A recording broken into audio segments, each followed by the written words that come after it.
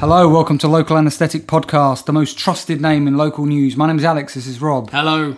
And it was unusually chirpy there, Rob. Oh, I was trying to lift the mood. Right, what's wrong with the mood? The mood is fine. So now you brought the mood down again? Quite possibly. For any new listeners who've just downloaded us for the first ever time, well, I'm telling you, you're going to like this show so much that already you need to go straight into iTunes and subscribe to us so that you have us come through every week, because we are a podcast that reports on local news. And when we say local news, it's not like your sort of local news television program. This is looking at weird, funny, strange, bizarre local news stories. But we also have a general anaesthetic segment in each show where we do cover some national news stories as well. There is everything here for everybody, including a listener story of the week, because we have an army of loyal listeners. They send us in stories. Rob's got a huge backlog here that he's trying to get through, and because we only feature one of them a week, listeners, we've never really clarified why we only feature one a week, Rob, because technically we could feature more. Alex, we have too many stories, and I think we could do more than one. I did contemplate this week because... if you ever have a dearth of stories, you could do more than one, couldn't you? Yeah, I'll bear that in mind. We could. I mean, literally, we have enough stories at the moment. We could just do an entire episode of Local Anaesthetic with just listener stories. That would be a great thing to do one week, actually. Maybe for Christmas. Maybe we should do that. Dedicated to our listeners. So you can forward some of them to me, you take some, and we'll do them that way. Okay, let me divvy them up, and then we should have enough to do that.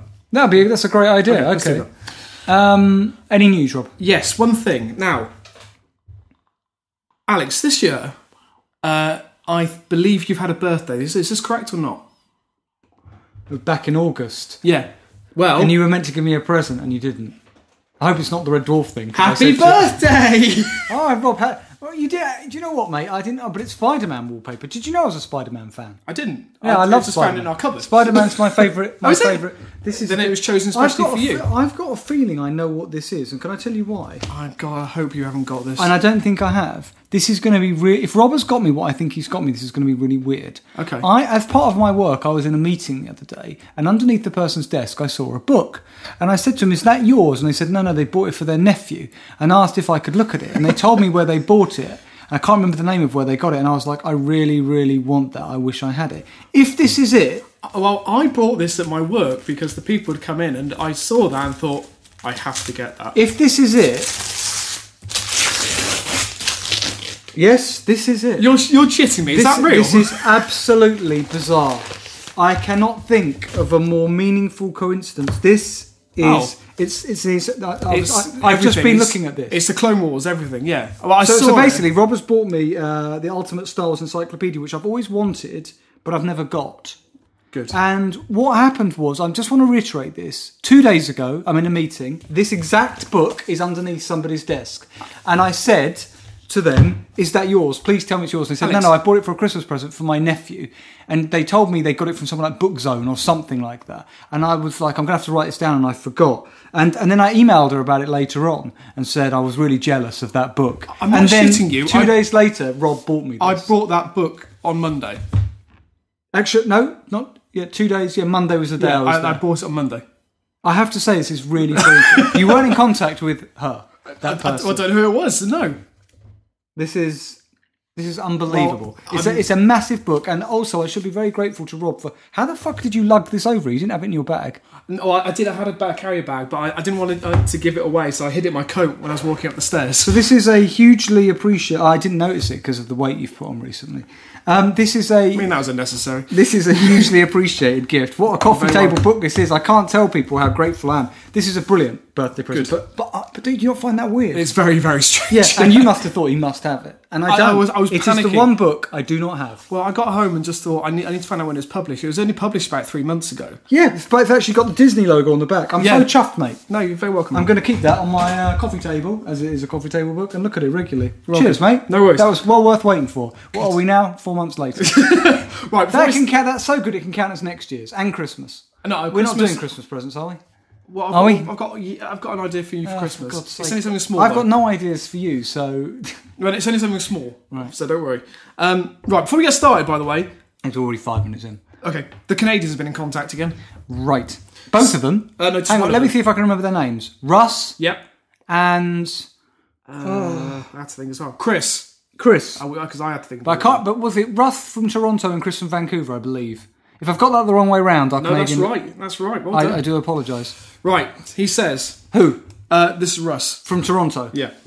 Hi, gents. Thanks for sharing my story. I must say, you did a He was the one who did the one about the guy who set off the life raft and then dived into the water, right, yeah. didn't use the life raft, swam to an island, broke into a woman's home, removed all the bedding, and then was taken and sectioned to put in a psychiatric that's the unit. one. Yeah.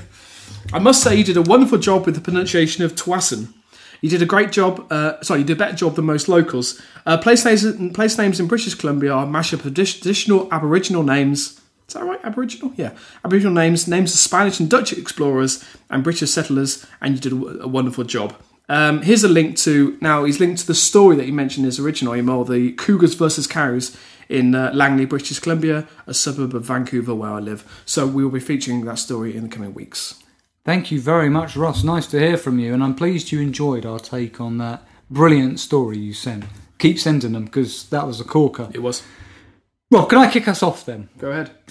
I have to say I'm itching to get on with our general anaesthetic segment. I can tell. Because we'll be doing that later, but as we speak, the Houses of Parliament, the British Houses of Parliament, are debating a motion that's been put forward by the government to bomb, basically, Syria. Yeah.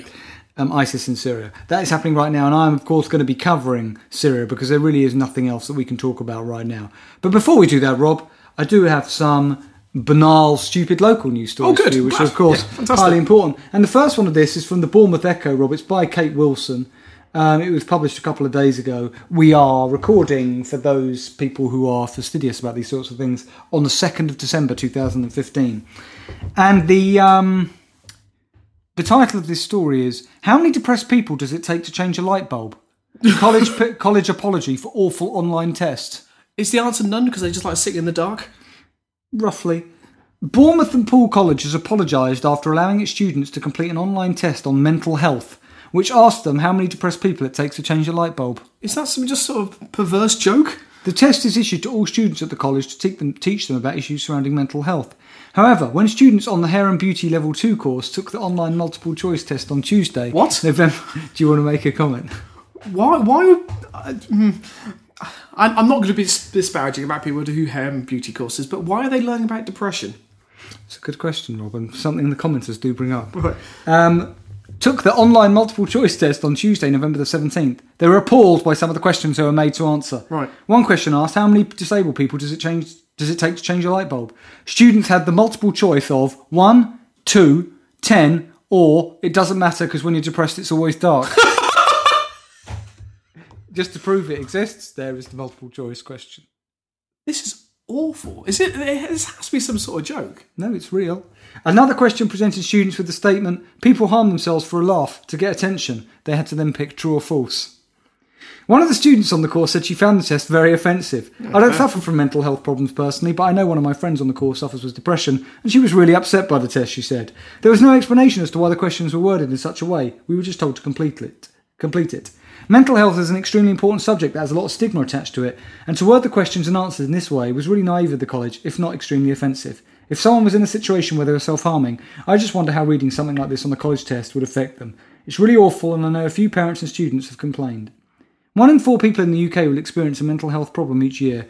A spokesman from Bournemouth and Poole College said, a student came to us on Wednesday, November 18th, alerting us to the content of an online learning resource. We have since reviewed its contents, and in line with the college's values, we've withdrawn it from our virtual learning environment. We apologise unreservedly for any offence the programme may have caused. The test was supplied to us by a national organisation which specialises in the provision of interactive e-learning and e-assessments for colleges, schools, universities and local authorities. I would argue that you have a duty as a college to review that material before you release it to your students. Vet it. Comments. Wackarone says, I was going to say none because they can't be bothered, but this wasn't an option on the test. That's harsh. Nermal says, am I missing the point? Why do hair and beauty level 2 students have to study mental health issues?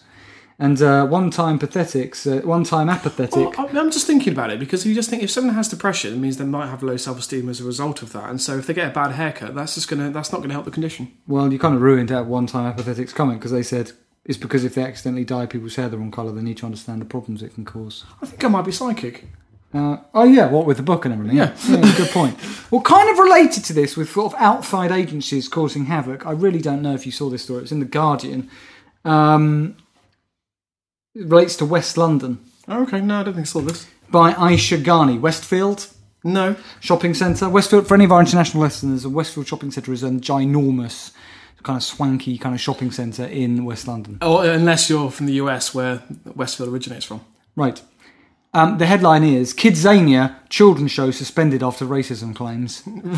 Well, this is like something out of... Do you remember Legs Akimbo, the amateur theatrical group out of the League of Gentlemen? Yeah. This is like the kind of thing they would do. Fantastic. Performances of a children's play at a London attraction have been suspended after a parent alleged that the portrayal of a black puppet was racist. Right. Pappy Nidalu from Wandsworth spoke of his shock when he took his family to Kidzania, billed as a miniature city for children, only to see a black puppet being racially bullied. Nidalu said the trip to the entertainment centre on Saturday was for his eldest daughter Jada's 8th birthday, who he said had joined in a show featuring a friendly white Caucasian-looking puppet, in his words, and also a puppet called Shadow, which was... Sorry, can I just say that... a friendly white Caucasian-looking puppet is an excellent extra title. Yeah. But also a puppet called Shadow, which was covered in a black hijab-looking sheet. Right. The white puppet taunted the black one and gave it a makeover before it reappeared in white, he told the Evening Standard. Nadilu added, by using terms like, this is what was quoted in the play, he's black, ugly and scary, it encourages It encourages racial bullying towards children. If they had told us what the context of the play was, we would have not let our daughter take part. It reinforces a negative young children against Muslim women who wear the hijab to cover their faces. What was the... Did the organisers say what they were trying to... We'll get to the organisation in a minute. Nadilu said his daughter, who's mixed race, was asked to play the part of Shadow. He said he watched the show with his other daughter Vera, 3, and his wife Charlotte, who he said found the experience shocking. Kidzania at Westfield London in Shepherd's Bush confirmed it had temporarily suspended performances while its management investigated the complaint. A spokeswoman told The Guardian the entertainers took any complaints seriously. Nadilu, originally from Durban in South Africa, told the Evening Standard, I've experienced something similar to this in South Africa, but not here. Both my daughters were born in London. They have not experienced racism here, and we didn't want to open up the discussion of race with them at such a young age, which I can understand. I also thought that he meant he's experienced a racist puppy show like this. No. The permanent £20 million Kidzania installation, a 75,000 square foot space, in quotes, designed to empower kids, features role-playing activities in which children can dress up and play at being firefighters, pop stars and medics. Yes, 20 million, Rob. Nadilu said he complained to staff after the performance, but they defended the production, saying the content was sent by the Kidzania head office in Mexico. He said they had received other complaints. Someone must have screened it and thought it was appropriate. Kidzania is a place kids are educated about the world and how life works, so kids will think this is normal, Nadilu said. This is not the first time Kidzania London, which opened in June, has been accused of racism. A photograph of a lone black child in a pretend police cell led to one parent starting a petition against the attraction in the summer. The parent wrote, my first question to myself was when did going to prison become a profession? I was so disheartened as it became apparent to me that this was nothing but subliminal, racist, racial profiling. He could have been a professional criminal. Rob, subliminal, racist, racial profiling, another very fucking strong episode title. Very true. Briefly, last story from South East London. Hattie Collier. Kind of one of those stories that we featured regularly over our 160 episodes.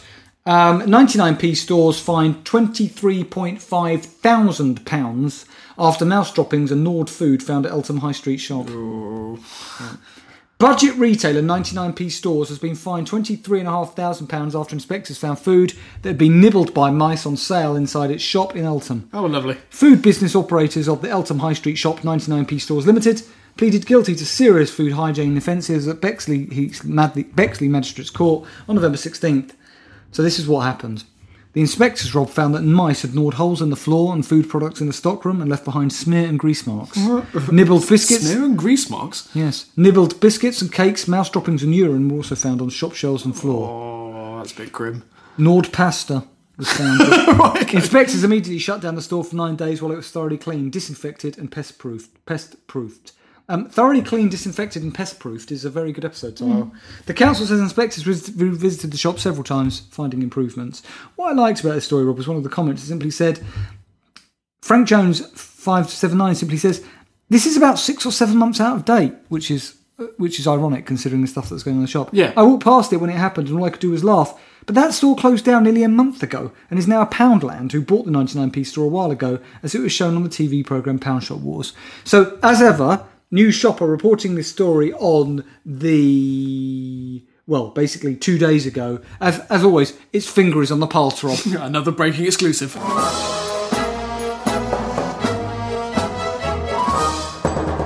Okay, Rob, you got a story for us? Yeah, it's coming from the Daily Mirror because I couldn't find it in... Alex, don't read your book. I need your attention here. I was just looking at my Star Wars encyclopedia. Okay. Do you know what? I'm really happy that this includes all the way up to Star Wars Rebels as well. Wow! Well, that's as soon as I saw it included Clone Wars, that's why I thought I had to get this for. Does it include the Force Awakens? I don't think so. No, of course it doesn't. No, take it back. Okay. Anyway, right. So yeah, this is from the Daily Mirror because unfortunately I couldn't find a local paper that covered the story. What kind of journalist are you? Well, I'm not a journalist, I know. I've never pretended to be. Are we though? Are we journalists? I don't think we're journalists if we report other people's news. Yeah, but we have to research the news. We have to compile it. We have to put it together. Yes, but we don't write the stories. No, but we sort of do decide on how we're going to present them. I don't know. I'd say there's a case to be made. I don't want to go too far down this road. It's not really important. No, that's a fair point. The story is by Steve Robson, and the headline: Melting ice sculptures, endless traffic, and a wheelchair on fire. Families fume over pathetic Winter Wonderland style event.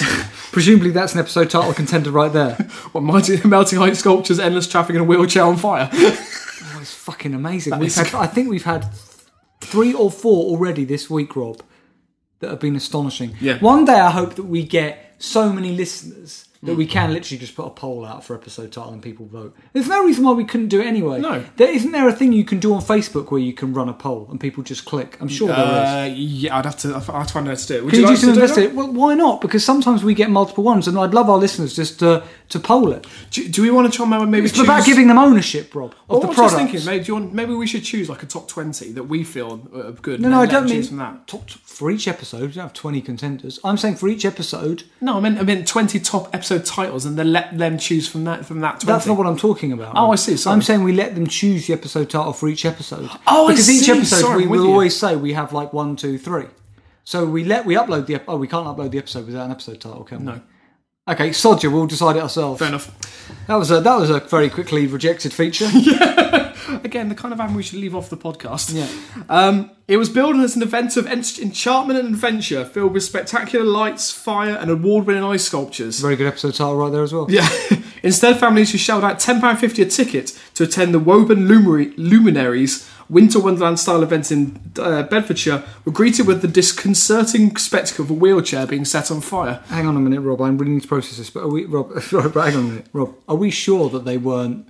Whoever did this wasn't doing a post-Banksy ironic place because Banksy did, what was it called? Dismalland. Dismalland. That's right. Yeah. Rob, you're telling me that an attraction at a Christmas sort of what's the word I'm looking for? Extravaganza. Was a wheelchair being set on fire? Would you like to see a picture of it, before and after? So you can judge. It was not going to ruin the story. I can't Okay. What were you saying? For the listeners, in the middle of a grass field is a wheelchair which looks like a jerry can of fuel tied to it. And I'm not sure whether they've found like a Guy Fawkes and now it's figure. on fire, and it just says underneath, disturbing. The event was described by one visitor as utterly pathetic. Rob, what? Rob, I don't understand. I want to laugh, but this is too out there for me to even. I'm beyond humour. What the fuck are you talking about? And what was that trying to represent? This is a Christmas. Tell me it's in the story. Yeah. Dozens of angry customers are demanding refunds, branding the event a total waste of time, embarrassing, and a pathetic shambles. Many have complained they're not episode title. Yeah. Many have complained they weren't even able to get in, having given up after being stuck in traffic for more than 2 hours. That's not their fault they were stuck in traffic. No, that's true. Can't blame them for everything. But I think it's traffic getting to the actual venue. That's the problem. It's not their fault, though, is it? It's not the venue's fault there was traffic getting there. No, but you can probably anticipate how many people are going to go and maybe limit the tickets then. Just a thought. Well, you think that traffic was all people going to the event? Yeah, I think so. Woburns in the middle of nowhere. Those who did go said the show failed to live up to expectations.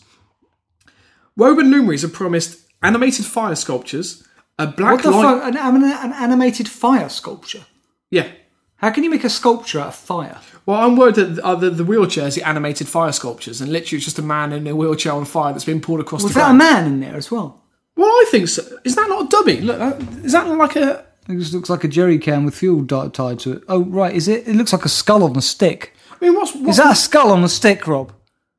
Yeah, or possibly goggles on. I don't know, Alex. Right, keep reading. I need to know more. I must know. Okay. So they promised animated fire sculptures, a blacklight trail. What's that? A blacklight trail. Well, the only thing I know of blacklight for is if it's used in the theatre, it's UV. Right. And 30 boutique stalls. But this morning, the event's Facebook page was inundated with complaints. One read, "I have to say this was possibly the single most embarrassing event I've ever witnessed. It was complete and utterly pathetic. Massive queues, no signage, a few melting ice sculptures, and the odd candle does not make it an extraordinary light show." God. Another wrote, "What a complete waste of an evening. 4 hours of my life we will never get back." How much do they pay for it? £10.50 a ticket. Two of them spent in the car getting through Woburn Village So people itself. there probably spent like 40 quid for a family day trip out. Yeah. And the rest of the time wasted on a farcical event which was most certainly not the event that was advertised. I want a full refund and will most certainly never attend this event. Absolutely dreadful. Another added, "What a load of pants. Bought pre-tickets and spent 2 hours in the traffic queue, and my 2 children were upset and hungry by the time we got in. We only stuck it out because we'd already paid." I wonder if there was food available. Well, hopefully so. Saw four ice sculptures that were melted, and the lights were just fairy lights hung over trees. Could have stayed at home and looked at my neighbours. Please refund. How did they think they could get away with this without being lynched? Get onto the wheelchair on fire. Well, okay. Don't tell me it isn't that a reporter hasn't investigated it. I thought it did mention it, but I can't see it. Right, okay. There's a bit more. Another ad at 9 o'clock. We all gather around to watch them set fire to what?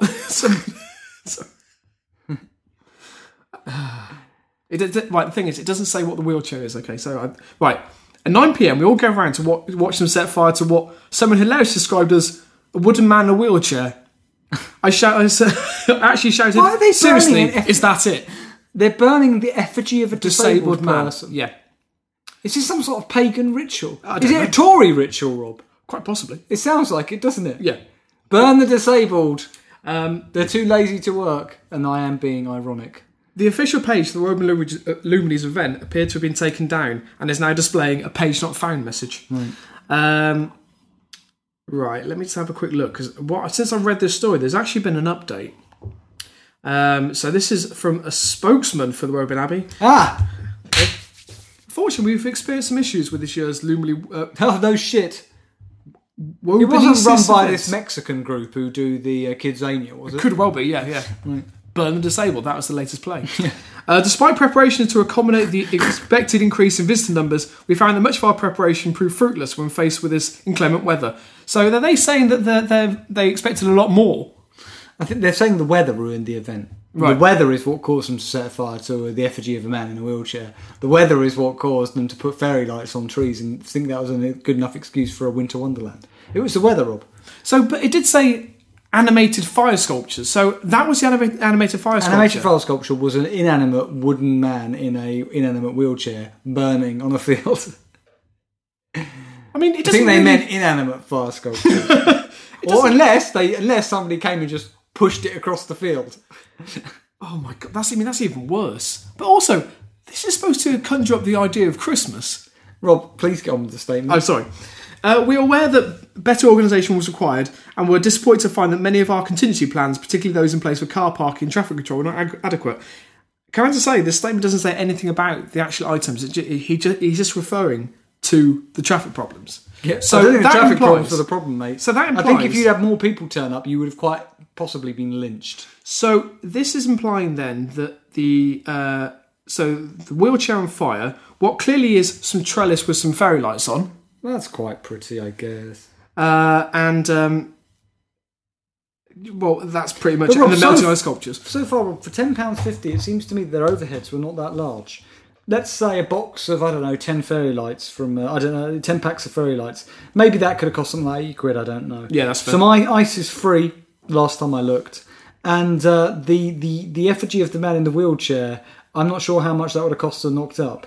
I mean, this is quite a profitable endeavour for them. What's that? That looks good. Yeah, this is one of the ice sculptures. All right, okay. I mean, it's quite a... It's a Masonic ice sculpture. I'm glad you said it. Of an eye in a pyramid. Yeah. Right. I mean, it's a strange choice again for Christmas. What can I see? Yeah, there's nothing to do with Christmas.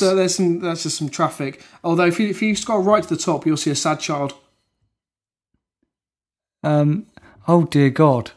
I've just seen a picture of a child looking very glum with an ice sculpture which is impossible to discern what it is behind it. For some reason, that ice sculpture looks like it's on fire, but I don't think it is. Well, with this place, I don't think you could be too sure there. So, if anyone is interested, tickets are still available.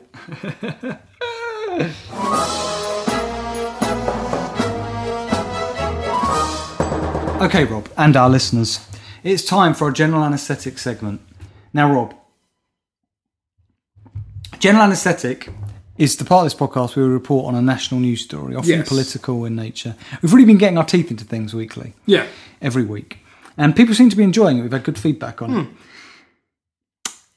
There's nothing else to talk about this week but our impending military intervention in Syria. Yeah. We are in quite an extraordinary circumstance, and this will be helpful for our international listeners as well. You have a majority Conservative government, who only just have a majority in the Houses of Parliament, who, with the exclusion of a few backbenchers here and there, are going to be voting for this military intervention. Yeah. At the moment, we are bombing Iraq, but we stop at the border of Syria. And we are being asked by our allies, America, France, everybody, to contribute. Apparently, it was very embarrassing for us a couple of years ago, I can't remember when it was, when this vote went to Parliament and we rejected it. And apparently our standing in the world amongst our international partners has not been the same since, and we're seen as an unreliable ally. So a lot of people see us wanting to bomb as a gesture. Right. Do you know what I mean? To try and keep up with everybody and try and show our mettle on the international world stage. We also have certain technologies that will be helpful in that campaign. Yeah. The SNP are voting in bloc against it. Yep. The Tory party are in disarray, the Labour Party are in disarray because in the new politics that Jeremy Corbyn is trying to foster, he is allowing a completely free vote on it. Yeah. Which means that we are in the strange position of where Jeremy Corbyn is very staunchly against the war, which shouldn't surprise anybody who knows him, and his shadow Foreign Secretary, Hilary Benn, is for it. Yeah. And that is the same across the party. Which I believe that Hilary Benn has come out in, but has said that the party should rally behind his leader. And said that he's an effective leader. It's a very peculiar situation. Can I just read a tweet out? And I don't often do this, but I retweeted this because I felt it was quite relevant. The tweet, I don't know who it's from, unfortunately, but it just reads, "I love how Jeremy Corbyn has been considered radical for not wanting to kill innocent people. What has this world become?" Yeah. That's a very good point. The Prime Minister last night held a meeting of the 1922 Committee, which is a group of backbenchers who are often quite, can be quite rebellious. Because obviously he was worried about this vote going through, and he met with them. And I have to say, probably the worst, kind of the most.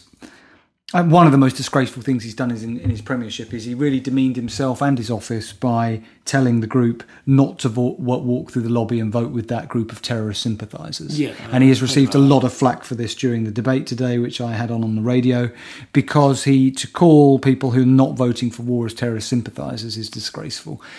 And also, it's no different than people who are against the war calling people who are for war warmongers. Yeah. It's a ridiculous thing to have said, and it's not the first time he's done these kind of things. It's disgraceful. But Rob, before we talk about Syria, I've had this story for a few weeks. It's absolutely fascinating. Because I want to take us back to Iraq, our last major foreign endeavour in that way. Which proved so successful. The 5th of November, remember the 5th of November, Guy Fawkes Day. The Guardian had this story by Claire Phipps. Fascinating story. Because one person who has come out and criticised a lot of the things that were done under the George Bush regime in America is his father, George Bush Sr. Right. Who has written a book, presumably ghostwritten, and he says the following. This is the headline. George Bush Sr. says iron-ass Cheney and arrogant Rumsfeld damaged America. Former US President George Herbert Walker Bush has hit out at Dick Cheney and Donald Rumsfeld, two of the most senior figures in his son's administration, labelling them too, in quotes, hardline and arrogant in their handling of the 11th of September attacks, which of course led to the Iraq invasion. A new biography of the 41st President, Destiny and Power, The American Odyssey of George Herbert Walker Bush, reveals that Bush Sr. held Cheney and Rumsfeld responsible for the hawkish stance that hurt his son's administration, in quotes. Fox News reported on Wednesday. The book by John Meacham is based on audio diaries that Bush recorded during his time in the White House, as well as interviews with the former president and his wife, Barbara. Cheney served as Defense Secretary during George Herbert Walker Bush's 1989 to 1993 presidency, and later as Vice President under George W. Bush. After 9/11, Bush Sr. told his biographer, "I don't know, he just became very hardline and very different from the Dick Cheney I knew and worked with. The reaction to 9/11 and what to do about the Middle East, just iron ass. His seeming knuckling under to the real hard-charging guys who want to fight about everything, he's forced to get our way in the Middle East," Bush told Meacham in the book, which is due to be published next week. Of his son's role, Bush Sr. told a biographer, "He's my son, he did his best, and I'm for him. It's that simple an equation." But he criticised Bush Jr. for allowing Cheney to build, in quotes, kind of his own State Department, close quotes, and for the inflammatory language that infused the US response to the 9/11 attacks. In quotes, "I do worry about some of the rhetoric that was out there. Some of it his, George Bush Jr.'s, maybe, and some of it the people around him. Hot rhetoric is pretty easy to get headlines, but it doesn't necessarily solve the diplomatic problem." He added that George W. Bush's infamous State of the Union address in 2002, in which the then president warned of an axis of evil of Iraq, Iran and North Korea, in quotes, might be historically proved to be not benefiting anything.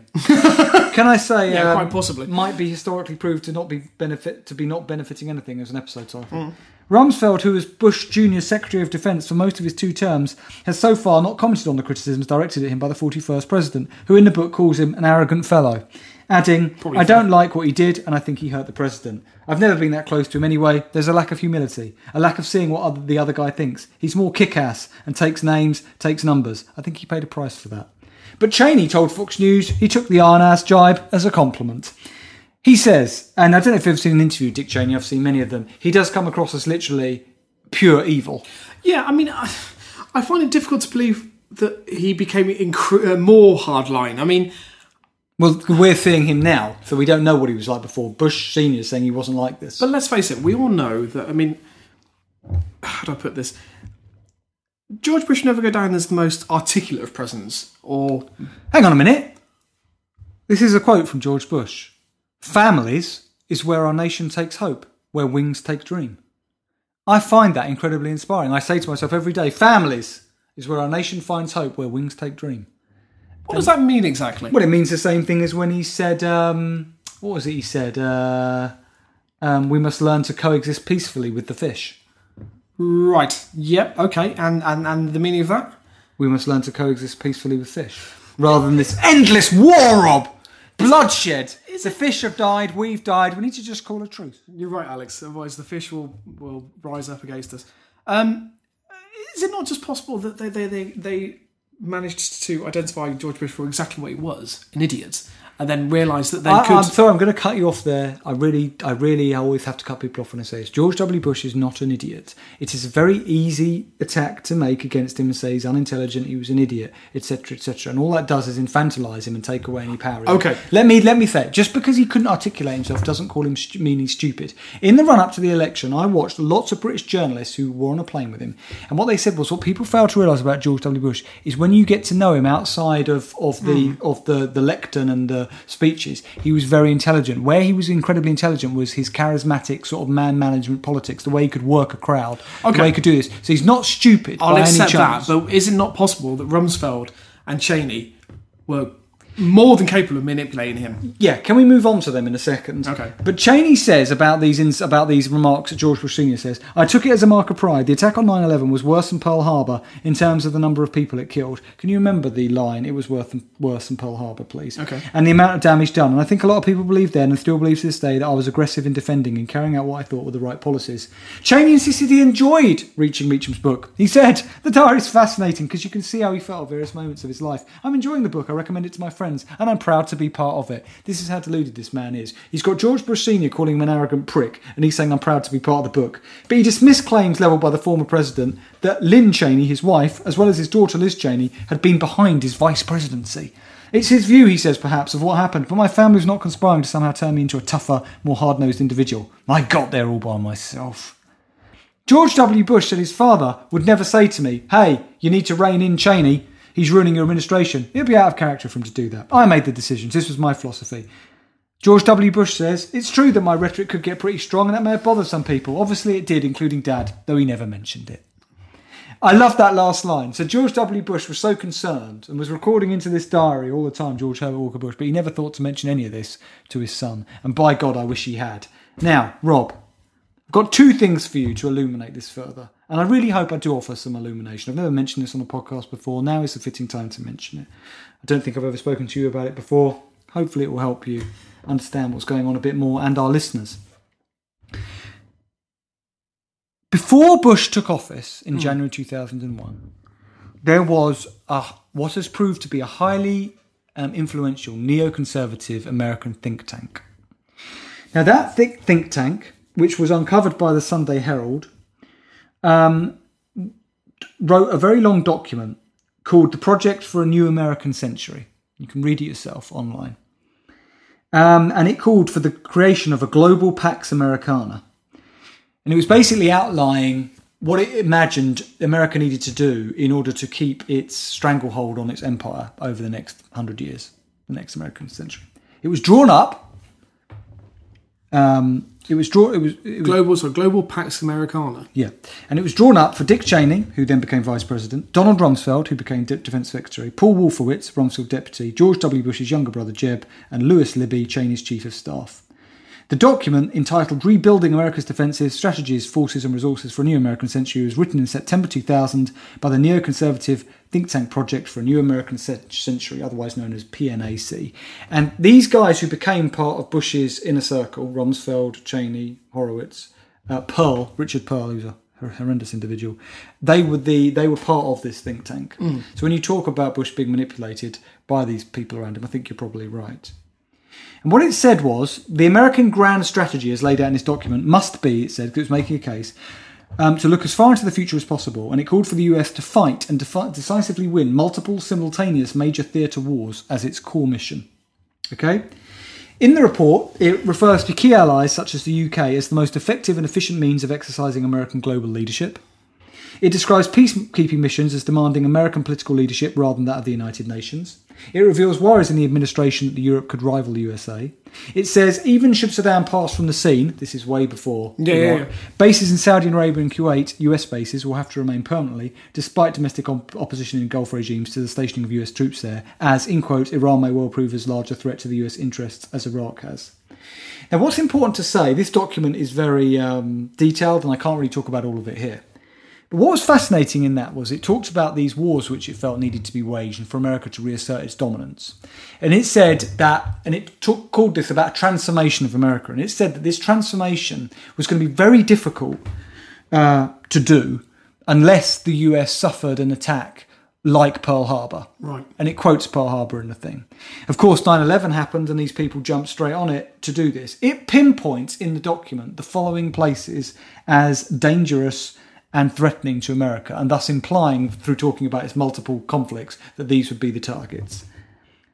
North Korea, which as we know has nuclear weapons, so which is probably why nothing has happened there yet. Yeah. Also no oil, really. No, nothing of any worth. Okay, let's go through the rest. Libya. Okay, yep. Yeah. Iraq. Right. Syria. Okay. Yeah, you hear me? Iran. And it said their existence justifies the creation of a worldwide command and control system. Now, chilling. But just to think, that was written in 2000. Bush came in. 9/11 happened. The Axis of Evil speech. And since then, and now we are still following that plan to the letter. And now, of course, it's Syria. One person here who has said something very interesting about this is a Labour MP. Tam Dalyell, the Labour MP, and I think at that point father of the House of Commons, and one of the leading rebel voices against the war with Iraq, said, "This is garbage from right-wing think tanks stuffed with chicken hawks, men who have never seen the horror of war but in love with the idea of war, men like Cheney, who were draft dodgers in the Vietnam War. This is a blueprint for US world domination, a new world order of their making. These are the thought processes of fantasist Americans who want to control the world. I am appalled that a British Labour Prime Minister should have got into bed with a crew which has this moral standing." Can I say the thought processes of fantasist thought processes of fantasist Americans who want to control the world. I actually think out of all of those, Rob, has to be the episode title, considering what we're talking about this week. You've looked disturbed through that. But I hope it was informative. Did you know about this? Because I've known about this for years. And I've read it. It's an interesting read. I mean, it's terrifying. But, I mean, the thing that really speaks out to me is one... It's only a tiny facet of this. The word pax. It's a Latin word. Yeah. For peace. Yeah. I'll just leave it at that. Well, perhaps they see peace as being achieved through war. Now, Rob, before we leave, this is very small. Once again, a Guardian commenter leaps to our rescue to explain why we actually might be going into Syria. What is actually going on there? And it's very interesting if you go away and research this. What he's saying, he's not just... This is actually accurate if you look at it. Okay.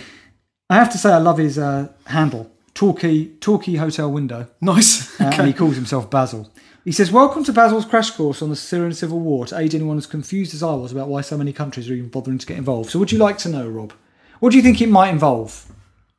Why do you think we might be getting involved in Syria? Why do we normally get involved in the Middle East? Well, it's usually just to reap their assets, or if they have a dictator that we don't agree with. And people have kept saying that this can have nothing to do with oil. There isn't really any oil in Syria. What else does Syria have then? But not look... Well, it's to do with oil, Rob, but it's not about what's there. This is apparently what Torquay Hotel Window thinks it's about.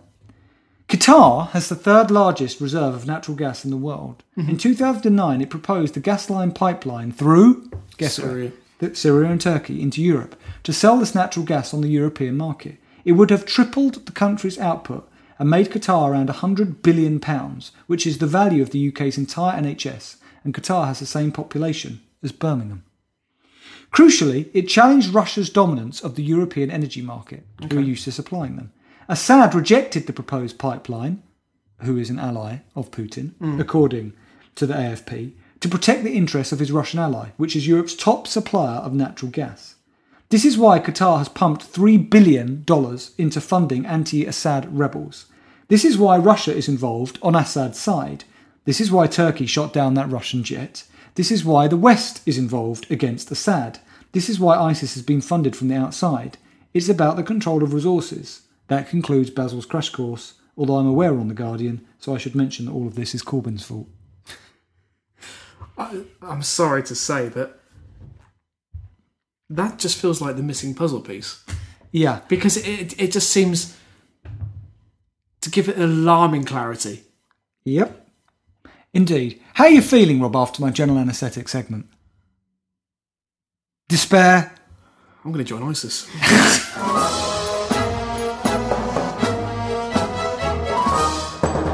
It is now time for our listener story of the segment of the week, and I do just want to dissociate myself from the comments that Rob made at the end of the last segment. I am not joining anybody. I just want to sit at home and watch everything unfold from afar. Can I just say that it was meant as a joke, and I hope people will take it that way. GCHQ. Yeah, especially the security services. This is an entertainment podcast, and it was done for the medium entertainment. Rob is also a coward. Yeah, there is that, and I barely leave my house. Right, to try and pick the mood up on a more, make it a more jovial note, we're going to do our listener story. Yeah, because we are listed under comedy in iTunes. Yeah. We're straying a bit away from that. Yeah, and unfortunately, there's not a lot of comedy material that we can draw out of Syria and ISIS. So we're going to Derby instead. So the story's from Khyber. This is one of the stories that I said I would. Is Khyber from Derby? Yeah, both Khyber and Steve from Derby. Do they know each other? I think so. Yeah. Oh, right. They're friends. Yeah. Right. Okay. Lovers, maybe. Okay. Yeah. I mean, it'd be interesting. Rob, before we begin, we've forgotten something, mate.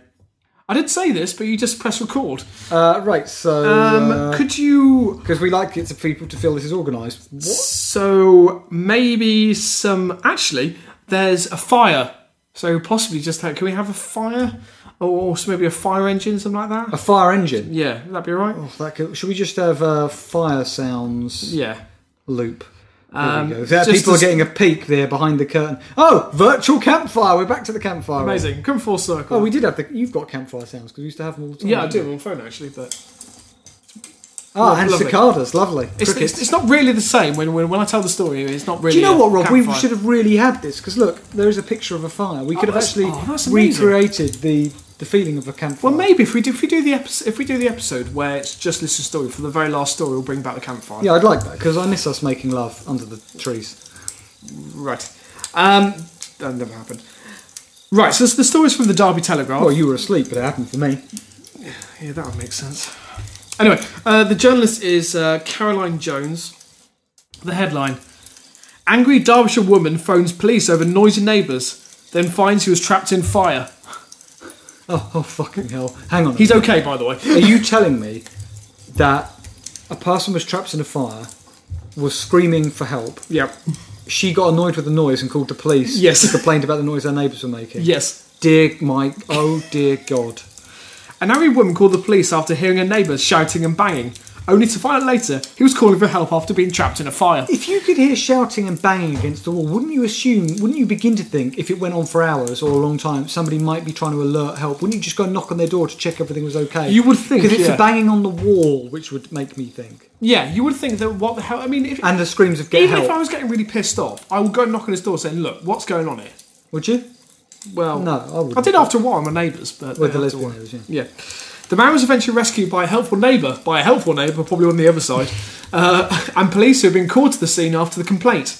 So the police actually turned up and found out his house was on fire. She didn't notice that either then? She didn't notice the walls getting rather hot? No, apparently not. The smoke sort of billowing past the window. I think she'd been drinking. Sorry, there's nothing to suggest that, by the way. The incident happened on Stratford Street in Ilkeston, I think that's right, shortly before 1:30am on Saturday. A spokesman for Derbyshire Police said she had called us complaining about her neighbour making a lot of noise. Officers soon realised his house was on fire and managed to obtain a ladder.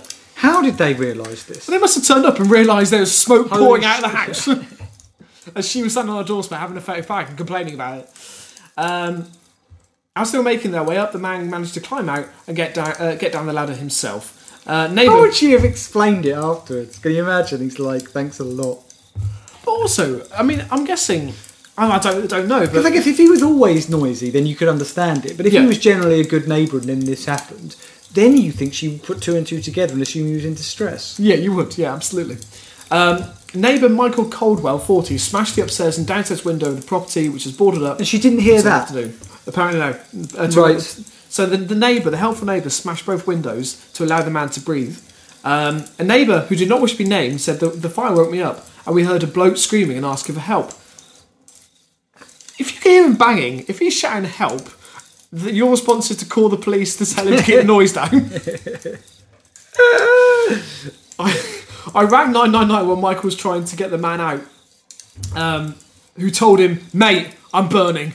I love that, Alex. Michael was barefoot as he ran out of the... Michael was barefoot as he ran straight out of bed. After he smashed the window, the police turned up with a ladder. Further eyewitness reports say there was a lot of smoke. Ian Park, a local resident, said people running around, then we realised there was a house on fire. Yes. That implies that people were running around first, and then they realised there's a house on fire. Rob, this story doesn't make any sense. No. Police officers were using a ladder to get the man inside, and we saw him being taken out of the house, wrapped up and being given first aid. It all happened very quickly, and by the time they got out, the fire and the ambulance were there. Crews from Ilkeston and Henor attended the incident and spent 40 minutes putting out the fire, but they were just on the scene after 4pm, damping down and ventilating the property. Crews used breathing apparatus and one hose reel jets, and the fire was extinguished at 9:49am. 1:49am. Doesn't say anything more about the neighbour though. Doesn't say the neighbour apologised to her neighbour. There's no word of the neighbour after that. All we get is about the helpful neighbour. Yeah. The good neighbour and the helpful neighbour. Sounds like a parable from the New Testament. Yeah.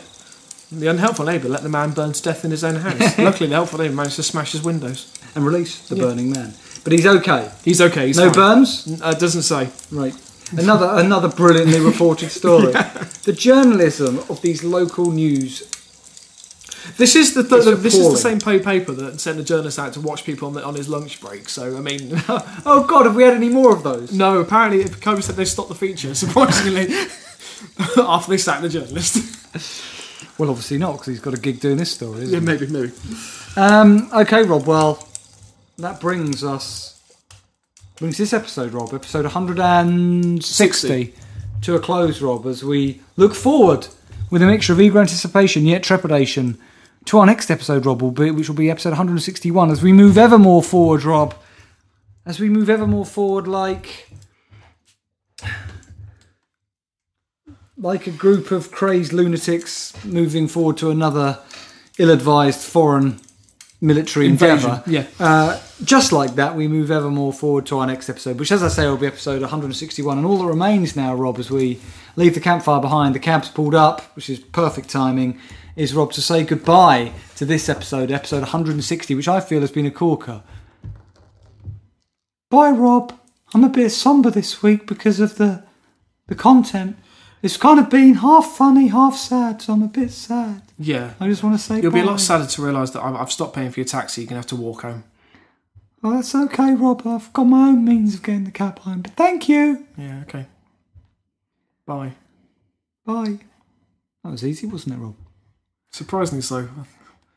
I'm not going to give you a gift every week, you realise, just to butter you up. And maybe that did subconsciously make that less painful for you. Not for me. We can be found on our website, which is LAPodcast.net. We are on Facebook at facebook.com/LAPodcast. We are on Tumblr at tumblr.com/LAPodcast. We're on Twitter at @LAPodcast. And if you want to send us a story from wherever you are in the world, you can tweet it to us, you can post it on Facebook, or you can do the good old-fashioned way via email, which is lapodcast.net@gmail.com. Don't forget Tumblr. Don't forget Tumblr. Yeah.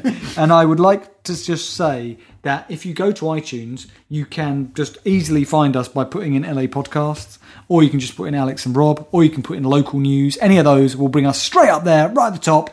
And please, please, please subscribe to us if you haven't already. Leave us a review if you haven't already, because it takes 2 seconds to leave us a review. If you've tried to leave us a review and it asks you to create a username to do it, and then it keeps rejecting your username, that's because obviously all the usernames are taken. Just put in a random string of digits, then, or letters. We don't care. We don't care, and then you can leave a really easy review.